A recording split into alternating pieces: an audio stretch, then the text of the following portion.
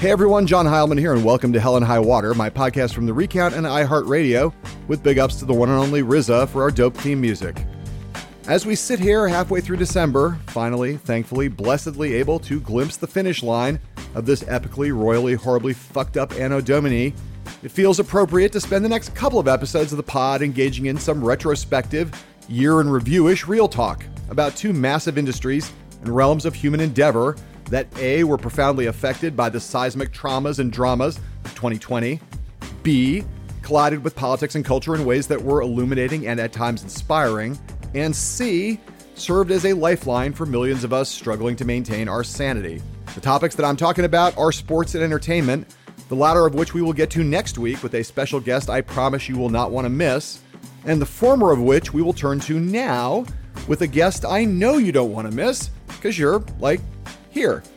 A prolific and endlessly engaging commentator on every aspect of American sports, and a newfound friend who turns out to be every bit as sharp, affable, and authentic in this setting as he is on your TV. That would be Rich Eisen. The state of professional sports in America is we are alive. It's actually still happening. Despite everything going on in the world, it is still going down. I'm Rich Eisen. I approve this message. Rich Eisen has been a bright shining fixture in the sports media firmament for the better part of the past 25 years. While he was still in his 20s, he burst on the scene on ESPN during its heyday in the 1990s, standing out even amid the network's famously funny, fast-talking, pop culture fluent roster of iconic hosts, Dan Patrick, Keith Olbermann, Robin Roberts, Craig Kilborn, and Stuart Scott, with whom Eisen teamed up to form a legendary co-anchorship of SportsCenter. In 2003, Eisen departed ESPN to become the face of the newly launched soon-to-be juggernaut that was the NFL Network, where he remains today, along with hosting The Rich Eisen Show 5 days a week, 3 hours a day, on NBC's new streaming service, Peacock. It goes without saying that Eisen knows a shit ton about sports, especially but not limited to football, past and present players and coaches, owners and oligarchs, stats and analytics, big trends, and minute trivia. But what puts him on a different level than most sports broadcasters is that his depth is matched by breadth, his interest in and understanding of the myriad ways in which sports intersects with the wider culture, including politics. And that breadth, curiosity, and insight made all the difference in 2020, when pro sports were shaken as never before by two fundamentally non-sports phenomena in short order and rapid succession: COVID-19 and the racial justice and police reform movements spurred by the killing of George Floyd. How the league's players, coaches, and owners reacted was on one level plain for all to see. But what were the deeper dynamics in play? What lessons has the sports industrial complex learned from these experiences? What does the future hold on both fronts regarding the public health challenges that sports will continue to confront until the virus is tamed, and the unprecedented wave of activism unleashed by Black Lives Matter? And, finally, how well has the media that covers sports risen or not to the occasion? I had a hunch that Rich would have a lot to say about all of this, along with some choice reminiscences about the glory days at ESPN and Aaron Sorkin's forgotten masterpiece, Sports Night. And what do you know? It turns out that my hunch was right. So settle in and take a listen as Rich brings both his A game and what he calls a touch of the Vermeil to this first ever Sports and Society Year in Review episode of Hell and High Water. I'm not sure who leads college basketball. It's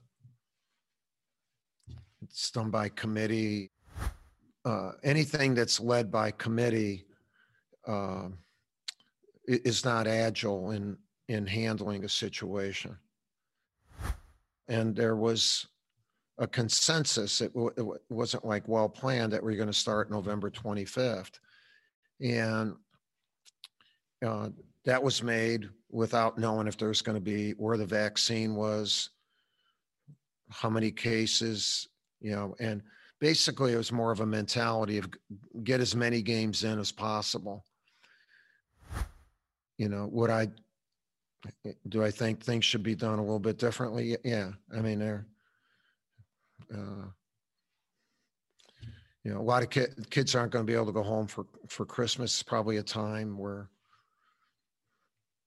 they should, for mental health.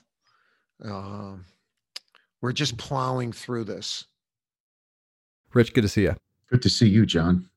We have two great Americans there, Coach K and Rich Eisen. So Bro, Coach K on tape and Rich Eisen live and in person. Thank you. You know, it's funny, John. I've only met Coach K once. It was at a Jimmy V golf tournament when I was on ESPN, probably about 20-something years ago. I showed up. I watched him drop, I believe, Roy Williams off at the bag drop. And I watched him make an actual K-turn in his car. And I thought to myself, Coach K making a K-turn in a car. I need to make a mental note of this and tell it to any other person I ever meet when they bring up Coach K. So now you're the latest one. Awesome. I've once watched Coach K make a K-turn in his K car. That's awesome. I love that. That's a story to dine out on. I've got that going for me.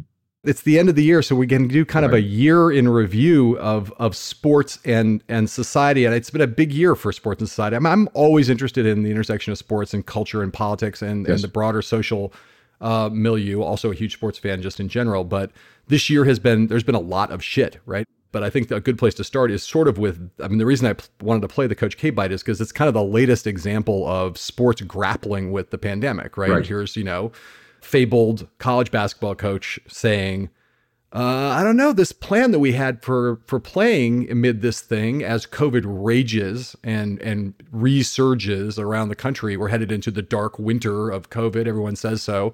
And here you have Coach K kind of going, I'm not sure this is a really great idea. Like, are we really, did we really think this through? So I want to talk about that specifically, but just as a starting point, I ask you a 30,000 foot question, which is how well do you think professional sports across the board have handled this unique challenge? Well, it's interesting that you do open this conversation right there with a Coach K bite and then ask me about professional sports, because college sports is playing because of money, and because the revenue that college football brings in and the revenue that college basketball brings in is a significant amount of revenue that colleges need to have as many programs as possible, or to pay for athletic departments, or however athletics does keep revenue going for an institution of higher learning. And that's why they're doing it. Many of the college programs and college conferences have said that we need to do this for the kids. Jay Bilas, who I think should be running the NCAA, he was on the air the other day on ESPN during a game essentially saying, what are we doing? Because basketball in particular, unlike the NFL, even though the NFL is a contact sport, basketball is a contact sport that's played indoors. Yeah. That's the problem, obviously, as you know, with the virus. So college basketball in particular, when you're dealing with a bunch of kids on a campus, they're acting like college kids, it's very difficult to deal with the virus and play college basketball. That said, in terms of professional sports, the way that they are handling it, I think is as excellent as they possibly could. I mean, the innovation that the NBA and the NHL endeavored, that they showed and that they executed with their bubbles to complete their seasons, and also come up with a construct in which the teams could qualify for the playoffs, that we've never seen that before. Major League Baseball did its best, although it did its best usually to shoot themselves in the foot first, which they did. They went through about 4 weeks of arguing, kind of like in front of the kids who just didn't want mom and dad to get divorced, just make up and let's go happy into the world as a family. They wasted a considerable amount of time, but did in fact finish the season. And then you've got the NFL, which as currently you and I are talking at the top of week 14 of the 2020 season, John, this is the first week in about 3 weeks where every game is currently scheduled to go off as planned. Right. So it's not perfect, but what professional sports has been able to do this year has been amazing. And I am thankful for it in many different ways, not just because it keeps a roof over my head, but the way that the athletes have conducted themselves has been remarkable. And, sports in our lifetime, John, as you know, frequently blazes a trail in our country. It certainly sometimes is ahead of our country in terms of social mores and in terms of accepting things in our society that they might not ordinarily accept. That if you recall, back in March, when the pandemic first really hit significantly in our country, nobody was talking about staying at home and quarantining, and nobody was talking about ever going ahead and locking down. But when the NBA first had its first COVID case in Rudy Gobert occur, and the Utah Jazz were getting set to play the Oklahoma City Thunder in an arena filled with people, and Gobert tested positive and they had to stop playing the game. And the NBA decided to stop playing. Yeah. And then NCAA followed suit and March Madness got canceled. The rest of the country kind of snapped to attention in a way that I don't think the government was explaining at the time. Right. And once again, sports led the way right there, John, I think. Well, yeah. I mean, famously, I think, when the history of the COVID pandemic gets written, that night in March when 3 things happened. Donald Trump addressed the nation about COVID, not satisfactorily, but did. And the NBA canceled its season. And Tom Hanks was reported to have contracted COVID and was in Australia. Right. That was a turning point night for where the country, everyone, whether you were more tuned into Hollywood or more tuned into athletics or tuned into politics, that moment was when everybody went, okay, fuck, like this is a real thing. Something's really happening here that's very serious. And you're right, people snapped to attention. The leagues, that is. The NBA, the bubble was an incredible thing. And I'm curious I'm curious to hear your reflections about it, because you, I'm sure, have talked to more people who actually were in the bubble than I have been, but I've of course read the accounts of it. And I do think it's an extraordinary achievement, and it worked fabulously from the standpoint of public health. And now we are headed into the next NBA season where they're not doing the same thing. At a time when the pandemic is worse than it's ever been, the NBA is not even considering replicating the bubble again. So can you explain that to me? Yeah, because it was so radical, and where players removed themselves from their families for a long time. Got there in mid-June, and if you won the championship, you were there all the way through the summer into September. Yeah, they'll never do that again. And it's interesting. We were talking about it on my show when they were coming up with the ideas of the bubble. There were 2 ideas. One was Disney World, and the other one was Las Vegas. And we were like, which one would you want to be trapped in for 3 months? Which one would make it feel like it's 9 months as opposed to 3 months? Remembering pre-pandemic when you show up in Vegas and you lose your first 15 hands of blackjack and you look at your watch and you go, oh shit, so we've only been here 10 minutes. I want to leave town already, but they chose the bubble and in Disney World because, obviously Disney is the main network sponsor of NBA action and ESPN and ABC. So from everyone that was at the bubble, it was insane. It was just living in Disney World, where you had your meals delivered in a certain way, and there were certain restaurants that were quote unquote open. And a lot of players were freaked out by it. And, Paul George, who just re-signed a max contract with the LA Clippers, was very open about how he was battling depression. And a lot of players were talking about their mental health being in the bubble, away from family, missing out on events. As you know, prior to the bubble, they were even thinking about not even restarting the season because of the murder of George Floyd. And then in the middle of that season, while they're in the bubble, Jacob Blake shot in the back. The Milwaukee Bucks, as you know, did not take the floor for a playoff game, and the Orlando Magic didn't know, and the rest of the league didn't know. And that created a little bit of an issue even amongst the players as to, if we're going to do this, we need to all be together. And they paused activities for a few days. And then many of the players that I've spoken to were lamenting being inside of a bubble when they thought they should have been out in their communities. So put that all together, it was obviously a very unique time. They're not going to do that again. I mean, the money involved as well. I mean, NFL players are talking right now about maybe bubbling up for the playoffs in January, but even that is somewhat that's not going to happen because, whereas in the NBA, you just need 3 basketball courts for your use. I can't imagine having to find a place that's bubbled up with 3 football fields or 4 football fields if something like that is necessary. Right. So what's going to happen, I think, is players they're talking about right now in the NFL, John, about bubbling up a soft bubble, if you will, which would be finding a hotel in their town and staying there for the duration of their playoff run. That's still 4 weeks away from kids and parents. And, the San Francisco 49ers, John, this past month were told by Santa Clara County that there are no contact sports allowed at any level for practicing or playing. And so the 49ers found this out, by the way, as they were flying down to Los Angeles to play the Rams, that they need a new home. And they're playing in Arizona these 2 weeks. And if they are not cleared to return by Santa Clara County by December 21st, which is the date by which the order was initially put out there, doesn't look like things are improving here, then the 49ers will have to stay down in Arizona for Christmas week. And I've spoke to members of that organization that had to tell their children as they were leaving to go play this past week against the Buffalo Bills. I might not be home for Christmas. What a major shitstorm within each household that was. So that's the answer as to why there will not be a hard, if you will, bubble anymore. And the question is how do you conduct a season involving a contact sport played indoors? How do you do that? I don't know how the NBA does that. Quite honestly, I just do not know.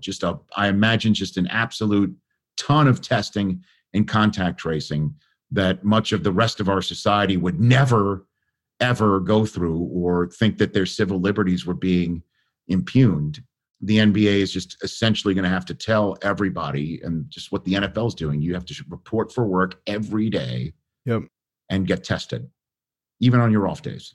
That's what they have to do. I don't know if you can hear them in the background. I got 3 small kids here. I got a 12, a 9, and a 7. And don't worry about your kids, Rich. It's not a problem. You've got 3 young kids, and I've got 2 gargantuan dogs who make more noise than like 12 kids put together. At any moment now, they could start bellowing, barking, or burst into this room and disrupt this entire podcast. So let's just all keep our fingers crossed. You keep your kids in check. I'll keep my dogs in check, and we'll try to get through it.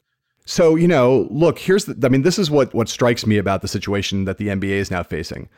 We all agree, as we've been discussing, that the bubble was an enormous, miraculous, in some sense, public health success. And yet, by the account of all the players in the league who've talked about their experience and what we've read about their experience from those reporters who were allowed into the bubble, it exacted a terrible toll on the players. They were isolated in a really profound way from their families, from their friends, from their loved ones. And, there have been reports, in addition to the loneliness and in addition to some of them having family members who were getting COVID outside the bubble, there are these other reports about John Lucas, who is an assistant coach on the Houston Rockets and has struggled with alcoholism his whole life, seeing all the players indulging in a lot of drinking inside the bubble and getting worried about those players, and saying at one point in a kind of bubble-wide meeting, kind of raising the issue with these players and saying, I see you guys every night. I see how much drinking is going on here. It's not like there are many teetotalers in the league, but when there's nothing else to do, drinking becomes a bigger attraction, a bigger lure. And there was a lot of it going on in the bubble. And I'm not being critical, but Lucas was worried. Right. So you have on this one side players who are like, okay, we pulled this off, but we're never going to do it again. And on the other side, you have owners who have suffered enormously financially. They were glad that they got the bubble together and that they made it through the season, and that it's been lauded in all these ways that it's been lauded. But they also, in terms of merchandise sales and food sales and alcohol sales and tickets to the games and fans in the seats, all the economic underpinnings of the league were just chewed up by the bubble experiments. So in this one case, you had perfect alignment between the Players Association, which didn't want to do the bubble again in the 2021 season, and you had owners who didn't want to do it again. The players didn't want to do it because of the personal costs. The owners didn't want to do it because of the financial costs. And one thing I know about pro sports is that when you have alignment between the players and the owners on anything, that is what will happen, or in this case, what will not happen. There was not going to be a bubble. And so as you've suggested, Rich, it seems to me like part of what's happening here is the NBA is looking at the NFL and saying, what can we learn from the NFL? Learn from our experience, but also learn from the NFL's experience. What has gone right? What has gone wrong? How do you do a soft bubble, so to speak? And they're trying to learn those lessons kind of on the fly as they head into this next season, which, again, the most important element here, they are about to have a season that runs in the heart of the pandemic, at the worst time imaginable to be trying to engage in professional sports in an indoor sporting activity. The pandemic, as bad as it was last spring when the NBA canceled its season, and as bad as it's been in the course of 2020 when they decided to do the bubble, it's nothing like as bad as it is right now, or as bad as it's going to be in January and February and March, which is, of course, right in the middle of the NBA regular season. And I wonder what you think about that and what lessons they can take potentially from the NFL as they head into the new season. Right. And I've spoken on my show a couple of occasions to the chief medical officer of the NFL, Dr. Alan Sills, who's from Duke. And What the NFL is doing is truly going to be something that'll be written about for quite some time, as they've created as hard a bubble as they can in each facility, all 32 facilities. Right. Everyone's wearing a contact tracer. I have to wear a contact tracer when I go to work at NFL Network as part of the NFL protocols. It's this little white device, like a square, like this big with a flashing dot in the middle.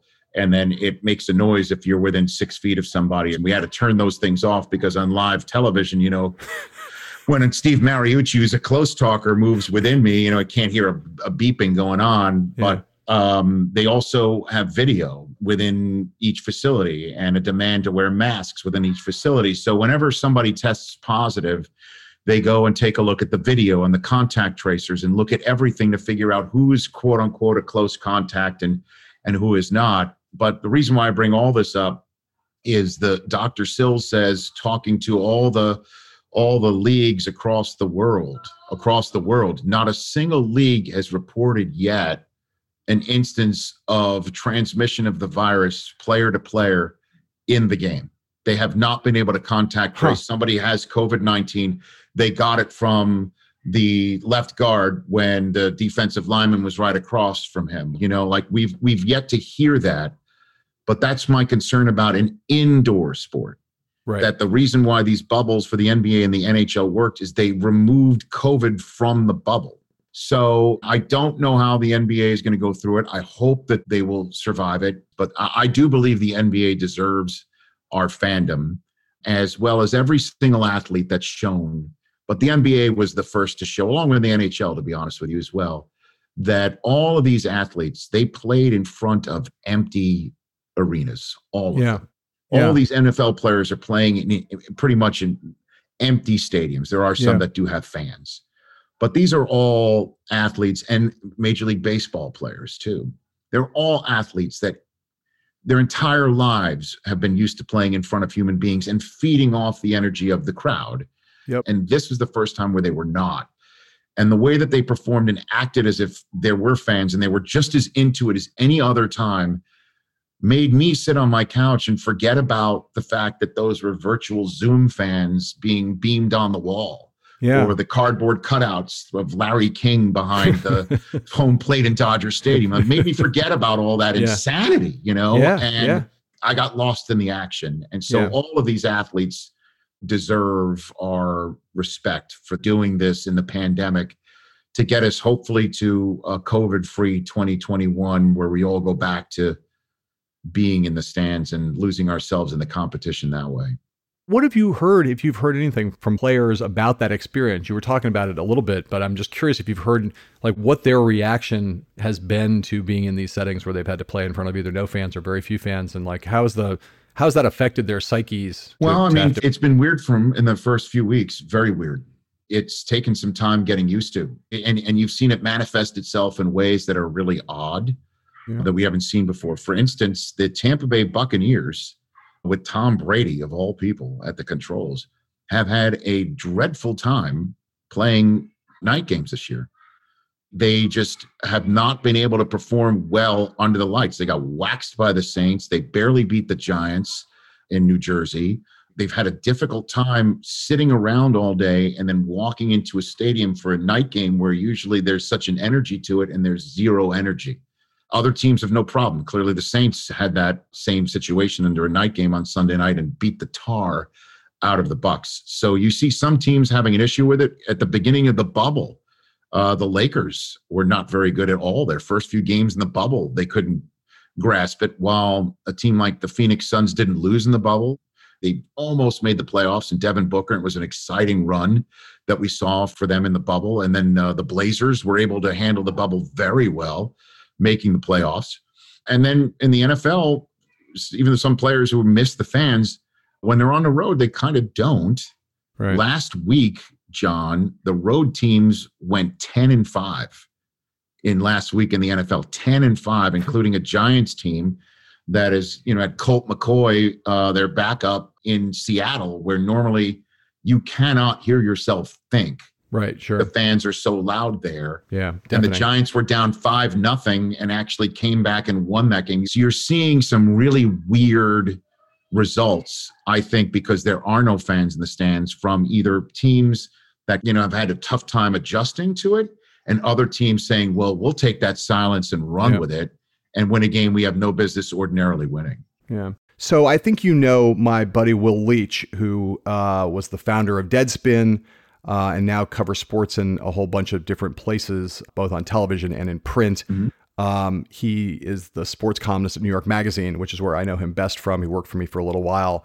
And it's in the context of New York Magazine that there's a column that I wanted to talk to you about. And I'm desperate to know, Rich, what you think about this, because I think the story is super interesting and super illustrative of a lot of things. You just mentioned this fact that there hasn't been a single reported case of transmission of COVID from player to player that took place inside a game. And that is sort of the context in which this particular controversy, the backdrop against which this particular controversy plays out. This is a column that Will Leach wrote in New York Magazine in late November, talking about a college football game between Florida State University and Clemson that was scheduled to take place on the Saturday before Thanksgiving. For people who don't know the background of this story, I think it'd probably be helpful for me to fill you in a little bit. So I'm going to read a little bit from the column just to give you the background and what the controversy was. So here goes. On Saturday, 3 hours before a college football game between Florida State and Clemson, FSU team doctors persuaded school administrators to cancel because they learned that a Clemson offensive lineman, a position involving close contact and heavy breathing on opponents, had been allowed to practice all week despite showing COVID symptoms. The player had finally tested positive the day before the game was scheduled. The cancellation was responsible behavior on Florida State's part. Pretty obvious, really. Would you let someone you cared about breathe heavily around unmasked, clearly COVID-exposed people for 3 hours? But the response from the college football universe was not few. Florida State's player sure dodged a bullet there. It was, why is Florida State so afraid to play Clemson? The leader of this deranged chorus was perhaps inevitably Clemson coach Dabo Swinney. Swinney, who is a monumental prick, I'm reading Will Leach here, not me, did not do what a responsible, normal human being would do, which would be to apologize to Florida State and immediately check on the health and well-being of his offensive line. He instead blasted FSU doctors and coaches. And I'm now going to play what he said. If the standard to play was 0 positive tests, then we would have never had a season. This game was not canceled because of COVID. COVID was just an excuse to cancel the game. To me, the Florida State administration forfeited the game. And if they want to play Clemson, in my opinion, they need to come to Clemson or they need to pay for all expenses. Other than that, there's no reason for us to play them. We were there, we were ready, and we met the standard. I think it is worth reminding our listeners, as Will Leach did his readers, about one important fact about Dabo Swinney. I'll quote Will here. Quote, here is your reminder that Swinney is the highest paid public employee in the state of South Carolina and ostensibly in charge of the health, safety, and education of nearly 100 unpaid college laborers. So, having said that, I ask you, what do we make of that behavior on the part of, first of all, just what do you think of Dabo Swinney in that instance? Obviously, he's a great coach. Clemson, great football program. Right. The guy's amazing, great football coach. He's controversial on a bunch of fronts with a bunch of people. But I'm curious what you think of this. Should I hear Dabo Swinney there and say, yeah, that's reasonable, that guy's got a point? Or should I be as outraged as I feel at that behavior, which is my instinct is to be like, that guy is a prick and that's ridiculous. And it speaks to a larger issue, which is that, sports in some ways has taken this very seriously. And in other ways, maybe has not taken it as seriously as it should. John, it has been the ultimate conundrum with sports playing in the pandemic. Because, when you hear a coach say that if we had 0 COVID tests, there would be no sports, he is correct when he says that, okay? For instance, when you hear an NFL player test positive for COVID-19 on a Monday morning, that test is from Sunday morning. That guy just played in the game. That guy just played in a game. There is no way to play a game when there are 0 and you're 100% positive, 0 tests, unless you are in a bubble. So that's why he's saying that. And I'm sure he was pissed off that all of his doctors have cleared it. And then all of a sudden he gets on a plane and he shows up and he thinks that COVID is being used as a shield, which is absurd. It's positively absurd to say that another team is using a pandemic illness. Because they're afraid of Clemson. To duck competition. I mean, that was just used against my alma mater by his decorated a broadcaster who should know better and apologize for it, literally after having the words leave his mouth on ESPN and Kirk Herbstreit saying that Michigan was going to raise a white flag. And as a matter of fact, COVID did prevent Michigan from playing its date with Ohio State, that if they did play, it would not have been pretty. So this is what he's saying is that, my guy might have been positive, but my doctors cleared him. And if there's no zero, if we waited for zero tests, we wouldn't have a game. I mean, Justin Turner, for crying out loud, was removed in Game 6 of a World Series. Yeah. We are doing this in a world where technically, if you think about it from a complete 100% public health standpoint, where if you are just thinking about, we need to make sure everybody does not get sick, we should all be staying indoors. But this is the sports version of the argument and conversation that's playing out in every hamlet in this great country of ours, John, is about businesses being open and how many businesses should be allowed to be open, and should they be allowed to be open indoors and outdoors and things of that nature. I mean, there's a huge shitstorm going on down here in Los Angeles as you and I are talking about this very subject with restaurants and things of that nature. So again, yes, college coaches are supposed to be guardians of the health and well-being of all of their players. And when you hear a college coach say that, it does not sound very good, to be very honest with you. But if we had to make sure that there was no pandemic at all in the world, we would all stay home and there would be no sports going on right now. I take the point that if that was the only goal is that, to keep everybody completely safe, you wouldn't be able to have sports. I get that. It seems in this case a little bit like a straw man argument, though, because in this instance, you're like, wait. You asked me what might be going through Dabo Swinney's head. Yeah. As some guy who's trying to play in a pandemic, like I did have Dabo on my show 2 days ago, and I asked him, well, what about expanding the playoffs? You got Coastal Carolina that's 10-0. Notre Dame's 10-0. Yeah, I'd love to see Coastal Carolina go against you guys. Let the kids play. And he was like, we've been playing since July. Yes. Like, I don't want this season to go on a day longer. Right. And I kind of didn't think of it that way. I kind of got lost in let them all play. Right. So, I mean, again, I totally understand the whole straw man argument from your point of view. Yeah. I'm just telling you, like, what a coach probably is thinking in the middle of all of this, in, I guess, a very myopic point of view. Myopic is one way of putting it, and maybe a kind, understated way of putting it with respect to Dabo's point of view about this whole thing. That actually makes a pretty good time, I think, for us to take a break. So we are going to bring to a conclusion our discussion here of one of the big stories that defined the year in sports as it collided with the broader culture. And that, of course, is COVID. And then come back and talk about the other giant story that defined 2020 when it comes to sports and society. And that is the extraordinary year in activism on the part of players and teams across the sporting universe. Really an amazing thing. It was really the year in a lot of ways of sports activism. 2020 was, particularly in the wake of George Floyd's killing. We will talk about that with Rich Eisen right after the break.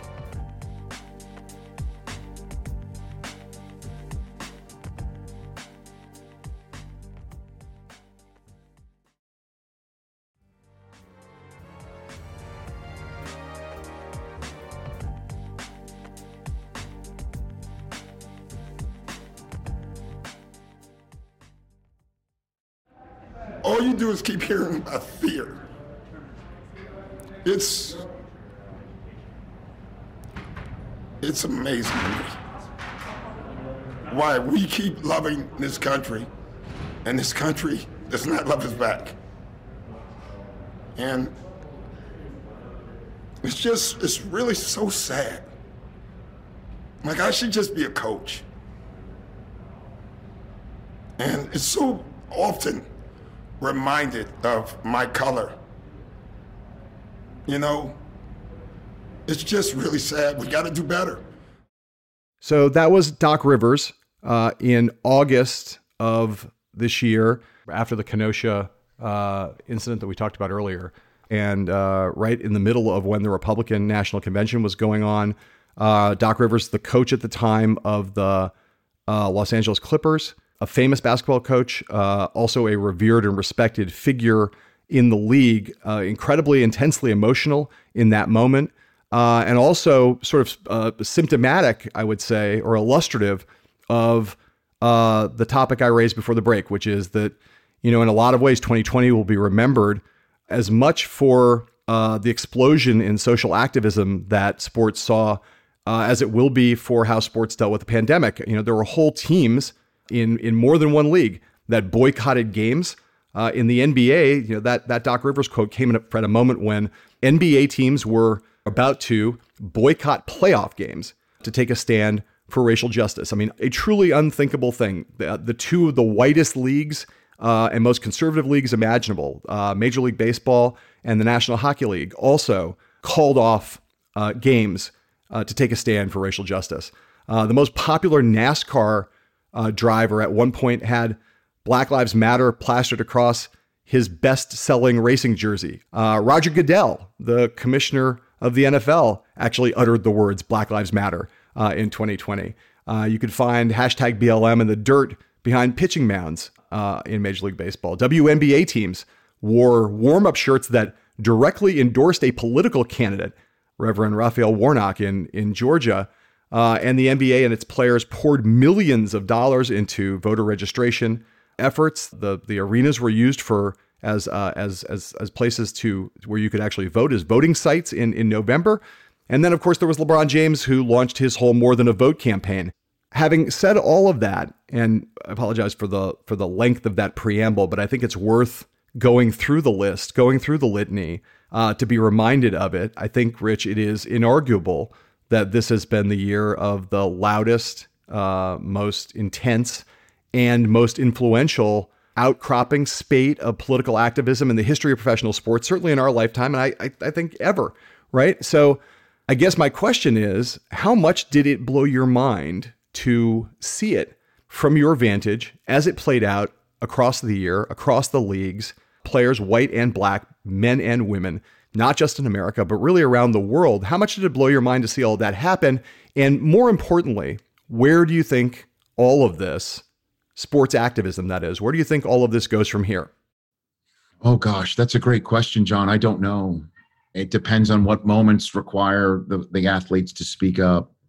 That soliloquy that you just played there was remarkable. And also, you may have noticed that was made into a Lincoln Project ad. And my wife was working, and my wife, Susie Schuster, still is working with the Lincoln Project. And she was the one who helped get that checkmarked by Doc to do that. You had to approve it. And not many people in sports are going to say that sort of thing and then say, yeah, you know what, make that a political ad, go for it. Right. Doc's a special man. He's a special guy. So there are certain people that will say something, and then there will certain people that will take it a step further. Steve Kerr's another one who would do that, just in the NBA, just off the top of my head. Not a lot of people will say, I will say something, and yes, you can use it as well to further the social justice portion of what I am saying. So I don't know how many people will continue to speak up about this sort of thing. I don't know the answer to that, where it goes from here. What I do know is the concept of stick to sports is dead. It is dead and buried, John. 2020 buried it. I get that a lot whenever I have said anything about the world. And, when this podcast hits, people see it. And it's entirely possible that I'll lose Twitter followers again for talking about something in sports. It happens almost all the time, but I honestly don't care, because it is something that, I'm willing to talk about. But one thing that I will absolutely say is stick to sports is dead. When Jack Nicklaus and Brett Favre put out statements in support of their presidential candidate. And for the record, Rich, just pause just for a second, just to note that the candidate in question was not Joe Biden, but Donald Trump, the Republican incumbent, the Donald J. Trump. Right. And Also, when there are other sports media entities like Clay Travis's that absolutely is taking politics and putting a certain portion of politics onto layering it onto sports by pointing out how another side, if you will, places a layer onto sports. That's an entire, and he's doing very well. I mean, he's very successful doing that. He interviewed the president. So did the president. It was a very rare sit down in the Rose Garden of the president of the United States and the Barstool El Presidente sat down together. Yeah. So when I hear, you should stick to sports, you're just shut up and dribble. Guy. Shut up and dribble. Shut up and dribble was said by Laura Ingraham. But it's the same. She said it about LeBron. Yeah. And she said it about other athletes of color. But when Drew Brees said what he had to say about kneeling, and he did, after saying what he said about kneeling, and he heard about why the kneeling happened several years ago by his teammates to tell him that there's no kneeling against the flag. There's no kneeling against troops. There's kneeling to bring attention as to why there's inequality. Then he basically said, I understood what I said and why people were upset about it. But if you recall, when Drew Brees did say that in the interim between Brees's second statement and his first, Laura Ingraham said, why shouldn't we listen to what he has to say? So why wasn't any shut up and pass? Yeah. Shut up and hand off? We know why. So stick to sports is dead and buried in 2020. That's what I know for sure. But like I said, my platform is to talk about sports and pop culture and have fun with it. Right. If there are things that happen in the real world that crash into my toy department that merits me to address it, I will do it. And when asked a direct question by you, I will answer it. So I cannot say what the long-lasting effects of activism by athletes that we have seen in larger numbers and in louder voices than before. I don't know what the long-term effect will be. Right. I don't know how long the Black Lives Matter logo will be on the NBA floor, or the fact that it takes all of us is a phrase that the NFL has mentioned about social justice. If that's going to continue on in 2021 and throughout the years to come, I don't know. Right. What I do know is stick to sports is dead. Right. And anybody who says that you should stick to sports should, stick to noticing that people across both aisles and many aisles are saying what they want to say, and everyone's doing it. This racial justice moment was a big moment for the country. And you saw some unprecedented things happen. The NBA has had NBA players have been more vocal about politics. LeBron obviously is a very good example. There's obviously been the Kaepernick example. But, you didn't necessarily think that a Black Lives Matter jersey would be the biggest selling piece of merch in NASCAR in the past. That's an unusual thing that occurred. And obviously Major League Baseball and hockey canceling games. These are very, very white sports. The Confederate flag too, John. Don't forget about the Confederate flag. Confederate flag. So you saw that happen. And then, I guess kind of inevitably, we saw something of a backlash that played out, especially from people on the right, a reaction to the displays of political activism. Most notably when it came to the NBA, there was, I recall in October, in the middle of the NBA playoffs, there was a story, Sean Hannity did something talking about the ratings for the NBA Finals Game 3. And there was a Twitter post about that. And Ted Cruz dived in and commented on that Twitter post and said, commenting about the ratings, said, not surprising. Personally speaking, this is the first time in years I haven't watched a single game in the NBA Finals. # go woke, go broke, which provoked Mark Cuban, the rather famously outspoken owner of the Dallas Mavericks, to chime in on Twitter. He said, a U.S. senator with 3 NBA teams in this state, employing thousands of people, and he is rooting for their business to do poorly. This is who you are, at Ted Cruz. Every minute of your life, this is exactly who you are. And Cruz fired back and said, I love the Houston Rockets and have rooted for them my entire life.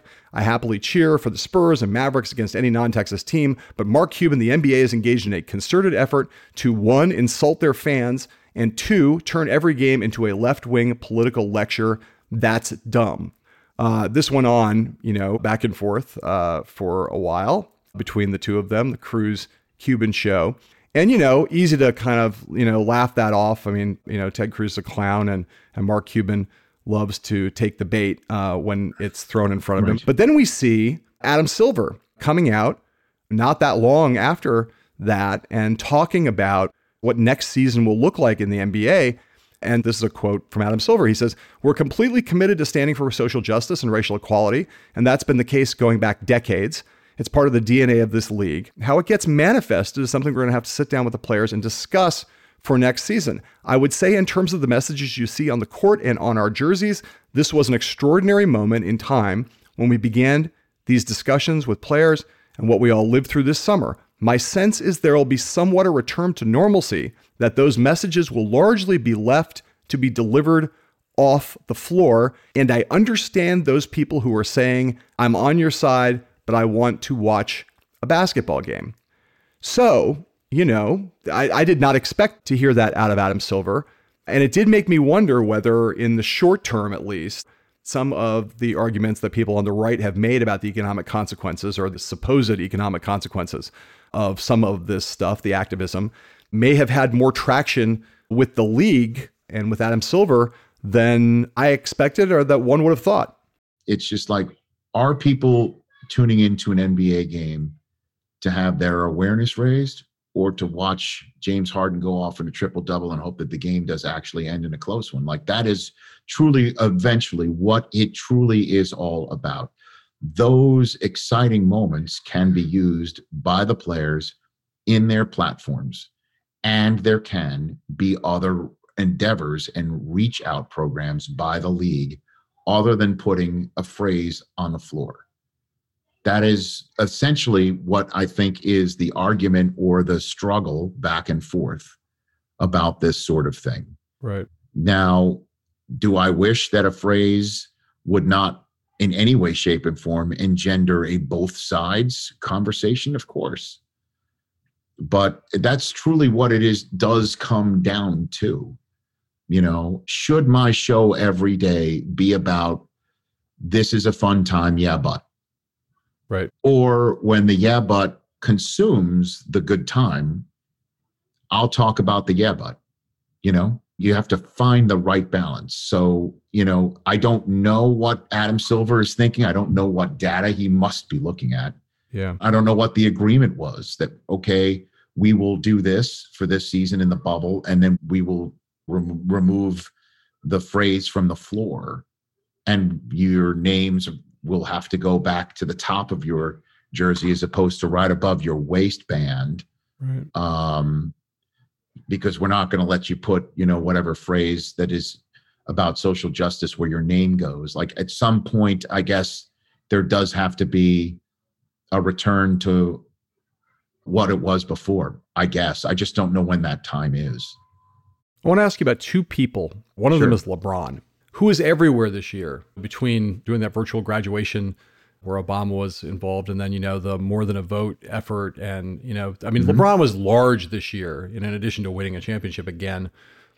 And a lot of people now look at him with the efforts he's making and the kinds of things he's doing both on and off the court, and sort of you hear more and more, this guy's going to run for office one day. This guy has a big future outside of sports and is taking on, with education and all these other things, as a guy who has the kind of broader view that you have about the role of athletes and obviously the extreme expertise you have when it comes to sports. When you see LeBron, what do you make of the role that he seems to be trying to wrap his arms around, which is not just one of the great basketball players of all time and the greatest of his era, but as, kind of very self-consciously and is trying to style himself as more than that. I don't know where it goes. I'm not asking you to predict that, but I ask you, just what are you seeing in that?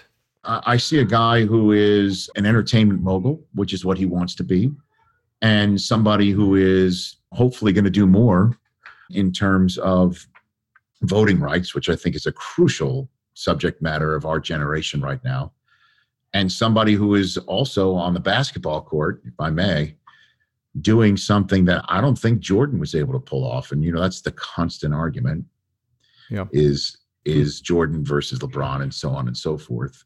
An argument that will never be truly answered with the proper answer other than, of course, it's Jordan, but that's just my own era. But one thing that I definitely think that LeBron has been able to script in a way that Jordan was not is his endgame. The beginning of the pandemic, the biggest sporting event was a television show recalling a team 20 years old, and that Last Dance showed you that Jordan left the stage, yes, in the manner in which he wanted to with his last shot, and he wins the championship, but he wanted to stay in Chicago. He wanted to play for the Bulls and have Phil as his coach. He probably needed a break, but did he just want this way to end like that? LeBron has already scripted it. He's gotten a 2-year contract extension. He's got Anthony Davis signed. And when I say he's got Anthony Davis signed, Anthony Davis is represented by his firm that he started. Yeah. That is run by one of his friends and fellow moguls in Rich Paul and Maverick Carter, who's another mogul. I mean, these guys who've known each other forever are at the forefront of business and entertainment and are crushing it. And they are, inspirational for people who want to do it. So he scripted his end game. And interestingly enough, if you look at it, the end of his his contract right now here in Los Angeles has been extended by 2 years. It ends just as his son will be drafted into the NBA, leaving the possibility, if they want it, for his father to go join whichever organization drafts his kid. So he's got it set up, man. Does he ever? Yeah. He's got it set up everywhere. And, kudos to him, man. Kudos. My last person is someone who's the opposite in a way. Someone who's had not had control over his script at all. And that's kind of the point, right? Is Kaepernick. I mean, you've watched this pretty carefully and closely. Yes. From your perch, from start to where we are now. Is there any world in which Colin Kaepernick plays in the NFL? That's a great question, man. I don't know. The one thing I still haven't figured out yet, I haven't heard, and I don't know, is what the hell happened about a year ago when, out of the blue, it was announced that the NFL had invited all teams to go watch Colin Kaepernick work out to give him a chance to show off his wares in front of everybody. And then they insisted it had to happen within a 5-day period. And Kaepernick and his people saying that there was something up and not trusting the NFL and thinking that the video would be used in a way against him, or they couldn't take video and he couldn't show it to other people. And then he changed the location of the workout himself to a different spot about 45, 50 minutes later. So many teams were basically saying, we're not going out there. We've set up here. This is where we are. And Hugh Jackson, who was all excited to script all the plays and run his workout for him, walked off and quit. And Colin said, I want this job. I want these jobs. It was contentious. It was very contentious and weird. And I don't know. The problem was this year was never going to happen, man. Right. I mean, it was just never going to happen. And every single time that a quarterback goes down, and you heard that, we saw how the Broncos played with a practice squad wide receiver, and boy, the Broncos are using a practice squad wide receiver, and Kaepernick doesn't get a chance. Like, even if Colin Kaepernick on planet Earth, okay, that the Broncos, who actually tried to hire him after the 49ers had cut him years ago, and something was up with Elway and him, where Elway was interested and Kaepernick was interested. They couldn't come to a deal. Now Elway, if you want to talk about politics, Elway's of a certain political, mindset where I don't think it would be possible to have those two together in an organization. And put it all together, though, there's COVID protocols. It took 2 weeks for Le'Veon Bell to go from the Jets to the Chiefs. Like, it's just not going to happen this year. I don't know if there is a future. And it's a shame, man. When he started, he was a points ATM. You put the card in, you pressed run or pass, and out came the money.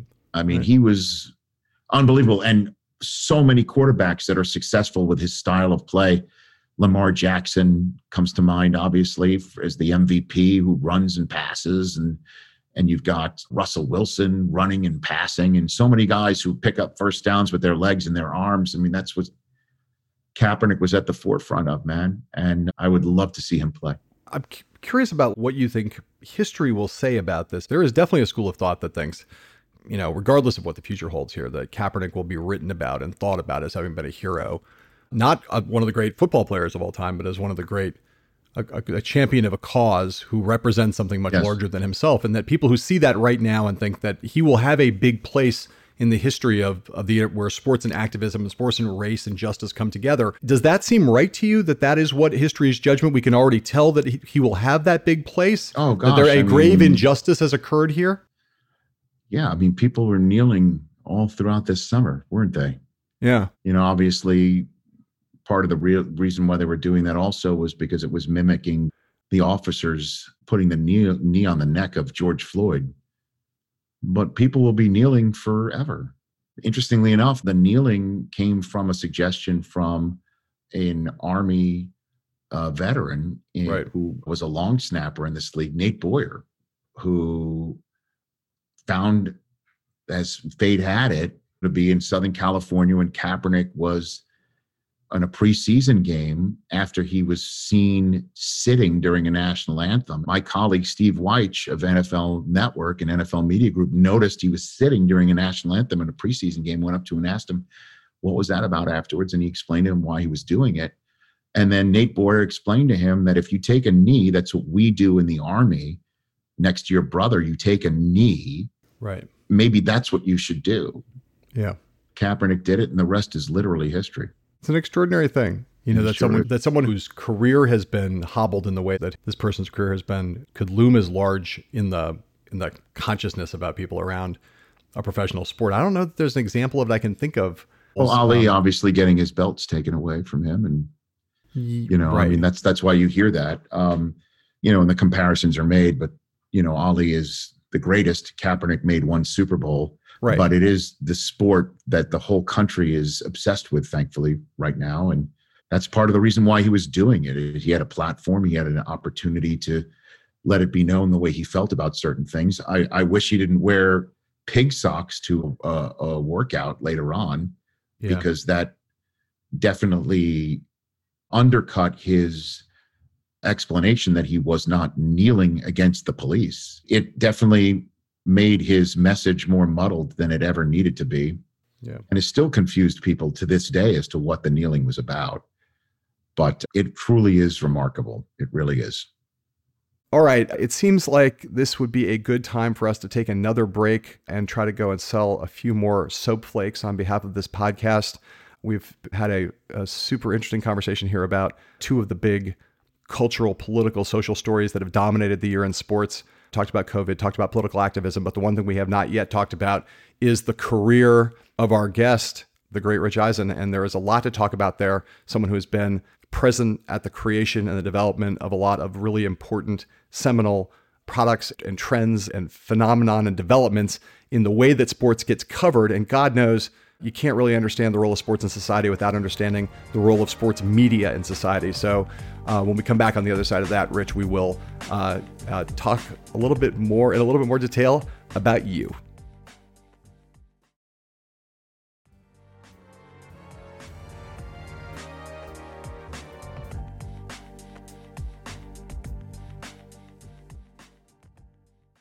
I sat here in this chair in December, and I retweeted it over the weekend when my dad passed away. God rest his soul. Asking everybody to pull together, reach out, love. So damn tough about it. Looking at the color of somebody's skin and thinking they're less than. Who the hell are you? It's a human being we're talking about. It bleeds and loves and wants and desires just like everybody else. How tough is it to ask somebody, what's on your mind? How can I help? How can I be a part of the solution?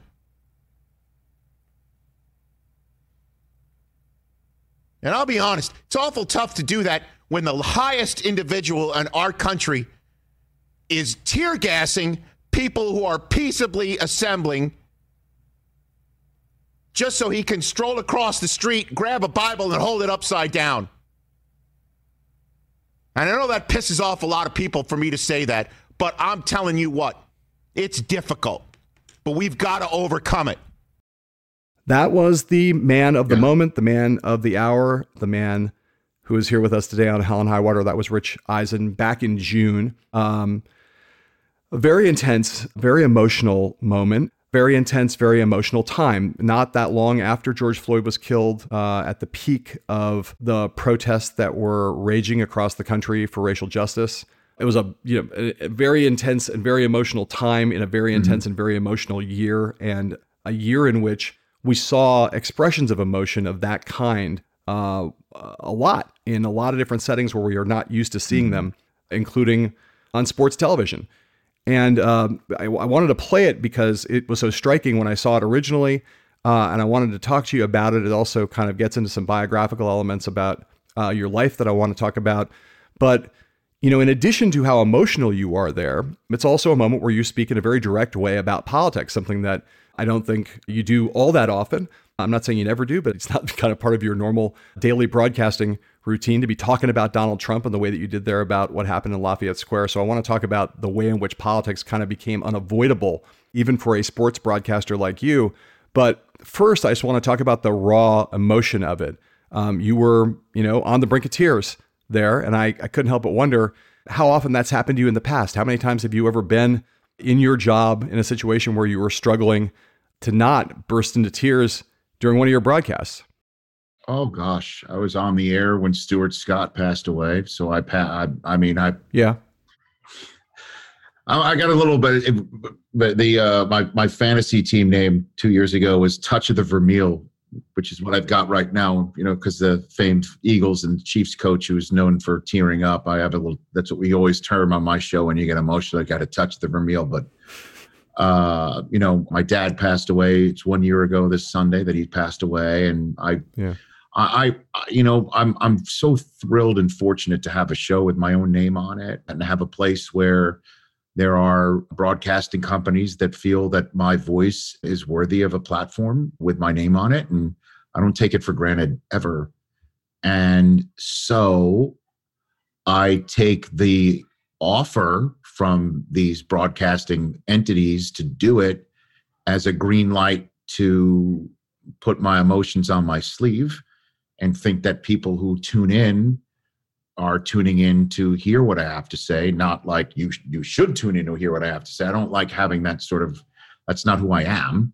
I'm just like, as long as I'm going to be here, I'm going to tell you what I think and do it in a manner that's humble and from the heart. Yeah. And always do that. And in terms of, what you just played there in June, I'll be honest with you, John, I'm not like Larry Sanders. When I'm done with the show, I'll go home and watch it 4 times over. I just move on. That's the first time I've heard that.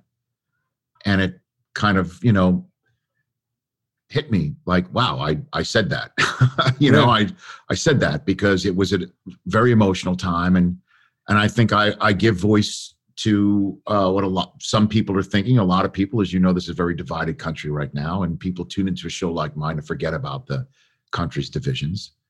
But there are certain things that happen that raise to the level of requiring me to speak about it.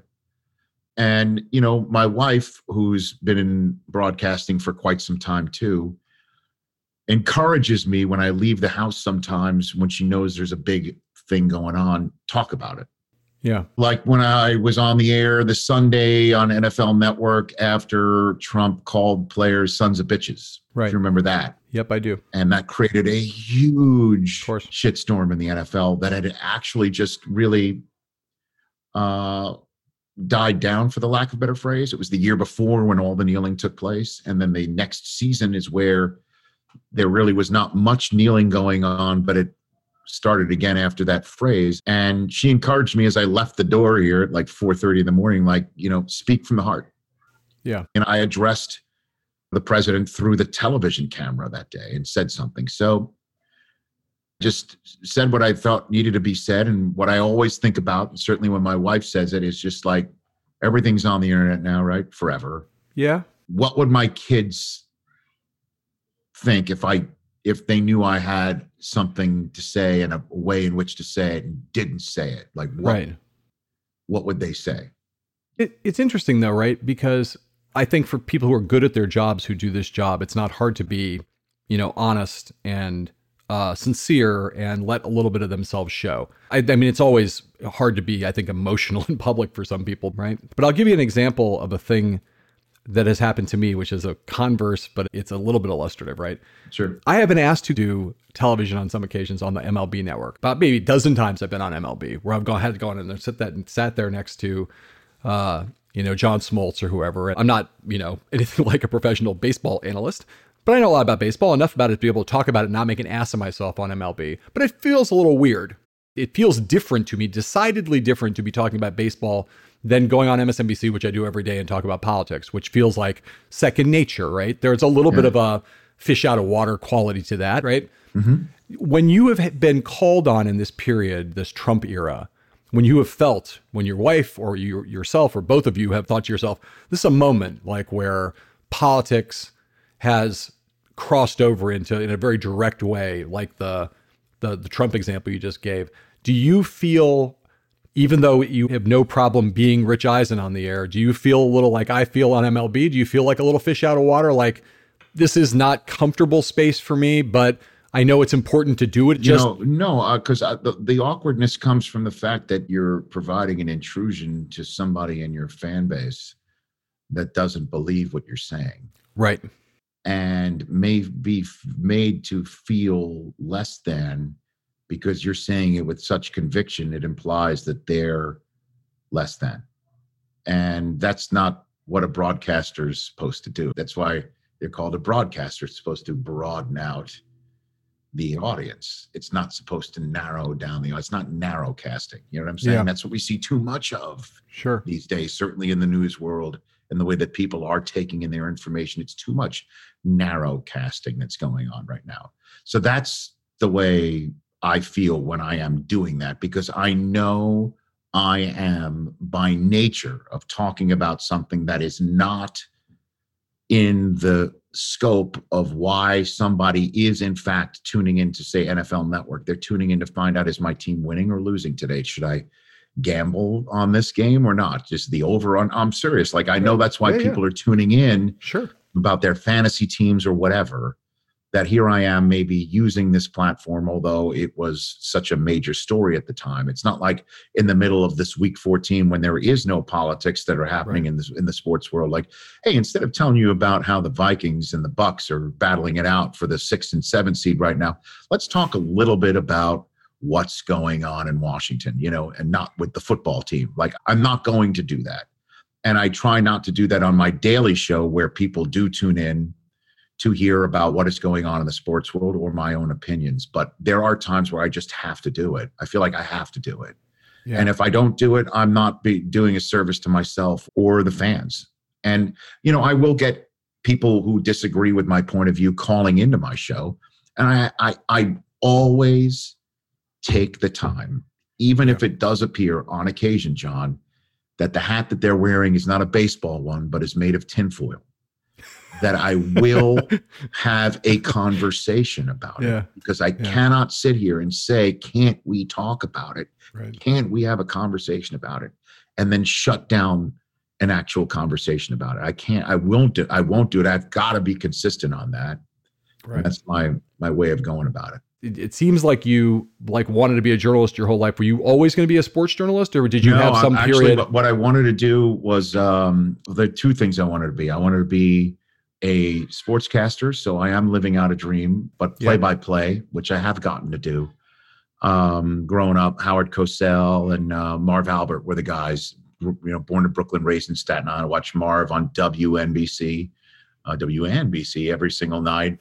Do his sportscast, Warner Wolf. Howard Cosell, loved watching him on Monday Night Football and doing his guest appearances on The Odd Couple, which I'd watch on Channel 11 in New York City. And that was my childhood. And I wanted to do that, but I also wanted to do a late night talk show. I did grow up watching Carson and then Letterman, and do every single day when I interview people want to bring a certain sense of humor to everything, as well as listen. That's the most important part about interviewing somebody that I found out is listening. And I apologize if I'm a control freak when it comes to interviewing people. I hope I haven't taken over too much here. I'm a host. When you interview a host, you're interviewing a control freak in a way. So trust me, I know what I'm getting into. Okay. So that's what I wanted to do. And I did stand-up comedy in college at Michigan. Really? So it's the toughest thing I've ever had to do. Toughest thing I've ever had to do. It's made everything else easier. So I did that for about 4 years. And I kind of wound up knowing that I wasn't cut out for stand-up comedy. And I kind of blended the comedy and sportscasting, and got so fortunate to be invited to come on SportsCenter at age 26. And that was my lottery ticket. I hit the jackpot by being on SportsCenter, and not just being on SportsCenter, but at the time when Dan and Keith, Patrick and Olbermann were on before me, and Robin Roberts and Bob Lee and Charlie Steiner were doing the early SportsCenter. And then I showed up, and 2 days in, a colleague of mine peeks his head outside of the stairwell, looks at me and goes, "You're the new kid, right?" I'm like, "Yeah." And he says, "You're funny. You're doing a lot of the stuff I'm doing." That was Craig Kilborn. Yeah. Berman was amazing to meet, and just being a 26-year-old and in a golden age of the 90s SportsCenter, and then being teamed up with somebody as vibrant and also opposite of me and Stuart Scott, just coming from a totally different background and a totally different way of looking at the world, and a white Jewish kid and a proud, brilliant black man from Chicago and North Carolina, just bashing us together with all our pop culture differences and different ways to communicate. Bashing it together was truly one of the highlights of my life. And I do get emotional just thinking about him, and my God, I get touched the Vermeil again, and just him having two beautiful daughters. You can hear my 7-year-old daughter running around here, and my wife was working at ESPN at the time, and Stuart always played the two of us towards the middle and played Cupid, and he was at my wedding, and and he was teaching me to be a girl dad without even knowing it, just amazing times, man. Amazing. I'll ask the most cliched question in the world. I'm sure it's been asked to you 1,000 times, but it's unavoidable from my point of view, which is like, that period at ESPN, does it feel to you like you were basically in the sport broadcasting parallel to SNL? That's like what that is. Getting picked at that moment in one of the glory runs of a seminal network at a seminal time when a lot of how sports was commented on, talked about, analyzed in the world of television, was invented really, and a whole sensibility for how we deal with television sports. The timing was exquisite, and obviously the ensemble was amazing. Do you feel like, I'm basically like Belushi? I was lucky enough to be with Belushi and Aykroyd. The analogy when you drop Belushi is different. I was not there when ESPN started in 79. You know what I mean? Yeah. So I guess could I be in the Mike Myers, Dana Carvey era of it, when it was already a mature but still yet growing entity? Better. Yes, I showed up. I guess would that be in year 16 or 17 of ESPN? Right. Yes, but there for 7 years where it totally changed. It absolutely changed from the beginning to end. I was there at a watershed moment when it was huge and big, but also at the very end of the highlight era. The highlight era died when I was there, because now, John, somebody hits a quarterback, decleats a quarterback, and you can see it on 3 different Twitter accounts in the palm of your hand 5 minutes after it happened. Yeah. So I was on SportsCenter when, at the very end of the construct of SportsCenter, was talking to people, assuming you had yet to know what had happened. And then it morphed into a show about why something happened. Right. And that's when Crossfire was big too. I'm serious. Like, SportsCenter, ESPN's just a television entity as anything else, picks up on other networks. It was Crossfire. So my job went from being an entertaining distributor of information that you did not know to being the debate moderator between two analysts taking the Arab and Israeli position over the 4-3 defense of the Cleveland Browns, and letting them bash together over an argument that had no business actually having, because there was no reason to argue over that. And that's when the split screen argument shows got born, that the best one of, you can't even call it that. I mean, not everyone's PTI. There's PTI and then there's everyone else, Yes, I was literally just about to say, PTI, which is like it's one of the most important. It's an incredible show, and I feel like so much was born out of it. I mean, look, SportsCenter and PTI. I mean, they're both. I mean, they're seminal in a lot of ways. I ask you one other question about this era, just because it's a kind of profound era in some ways. The period when you were at ESPN. I think actually maybe next week on this program we're going to have Aaron Sorkin on, who's someone I know pretty well. Well, not to go too deep in the weeds, but Sports Night was based. Well, that's what I was about. You're not going to the weeds. Where I was going. Okay. I was going to ask you whether, I'm asking. I wonder whether you are a fan of Sports Night. Sports Night, of course, for people who don't know, the first Aaron Sorkin, before there was A Few Good Men, before there was obviously The West Wing, there was a show called Sports Night, which was essentially a show that took what Rich and his colleagues did at SportsCenter, right, and made an Aaron Sorkin show out of it before anybody really knew who Aaron Sorkin was. And I'm curious if anybody who's listening to this podcast has not seen it, you should. I think it was 3 seasons, and it's a great show. Well, Josh Charles and Peter Krause were the main sports anchors. Yes, and Felicity Huffman was the producer, and they also had Josh Molina. Josh Molina was familiar from The West Wing, right? I think he was like a researcher or something like that, and of course, Robert Guillaume was the I guess news director of the entire outfit. Yes. And before it launched and Aaron Sorkin was writing it, he paid a visit to Bristol, and we had a meeting. Not me, but him and me and about 4 or 5 other anchors, and he picked our brains about some stories, and a bunch of them told some stories, including a couple that made it on the air. One of them was the famous story of Steve Levy talking about the back problems of Randy Johnson. And he said the back problems were he's suffering from a bulging dick on the air. And he read the prompter. Instead of saying disc, it came out dick. And Olbermann was next to him, and they took him next. His story was next. And Keith famously just was at the camera. His head went like this, and he waved them back to Steve Levy. And that made the air. He didn't say bulging dick, but they did say there was something wrong with the prompter. Only Aaron Sorkin could wordsmith his way around that without saying the word, but saying it anyway. Yeah. And another one was when frequently in the old SportsCenter studio, it was built in a garage. And the ceiling, whenever it rained heavily, I would be doing a lead-in, and I would feel the drips of water hitting my head, and even through my flock of seagulls hair that I had at the time. So I told that story, and I was so excited that when that was actually used, it's a big, proud moment in my career, and that's my Sports Night story. That's fantastic. I love that. Well, let me ask you one last thing. If you had to make the list, it's a terrible list to have to make. Your top 3 most important sports stories you covered. Most important sports story I covered, or I was on the set for, was on the air on the September 12th, 2001. I mean, I think that goes without saying. That's number 1.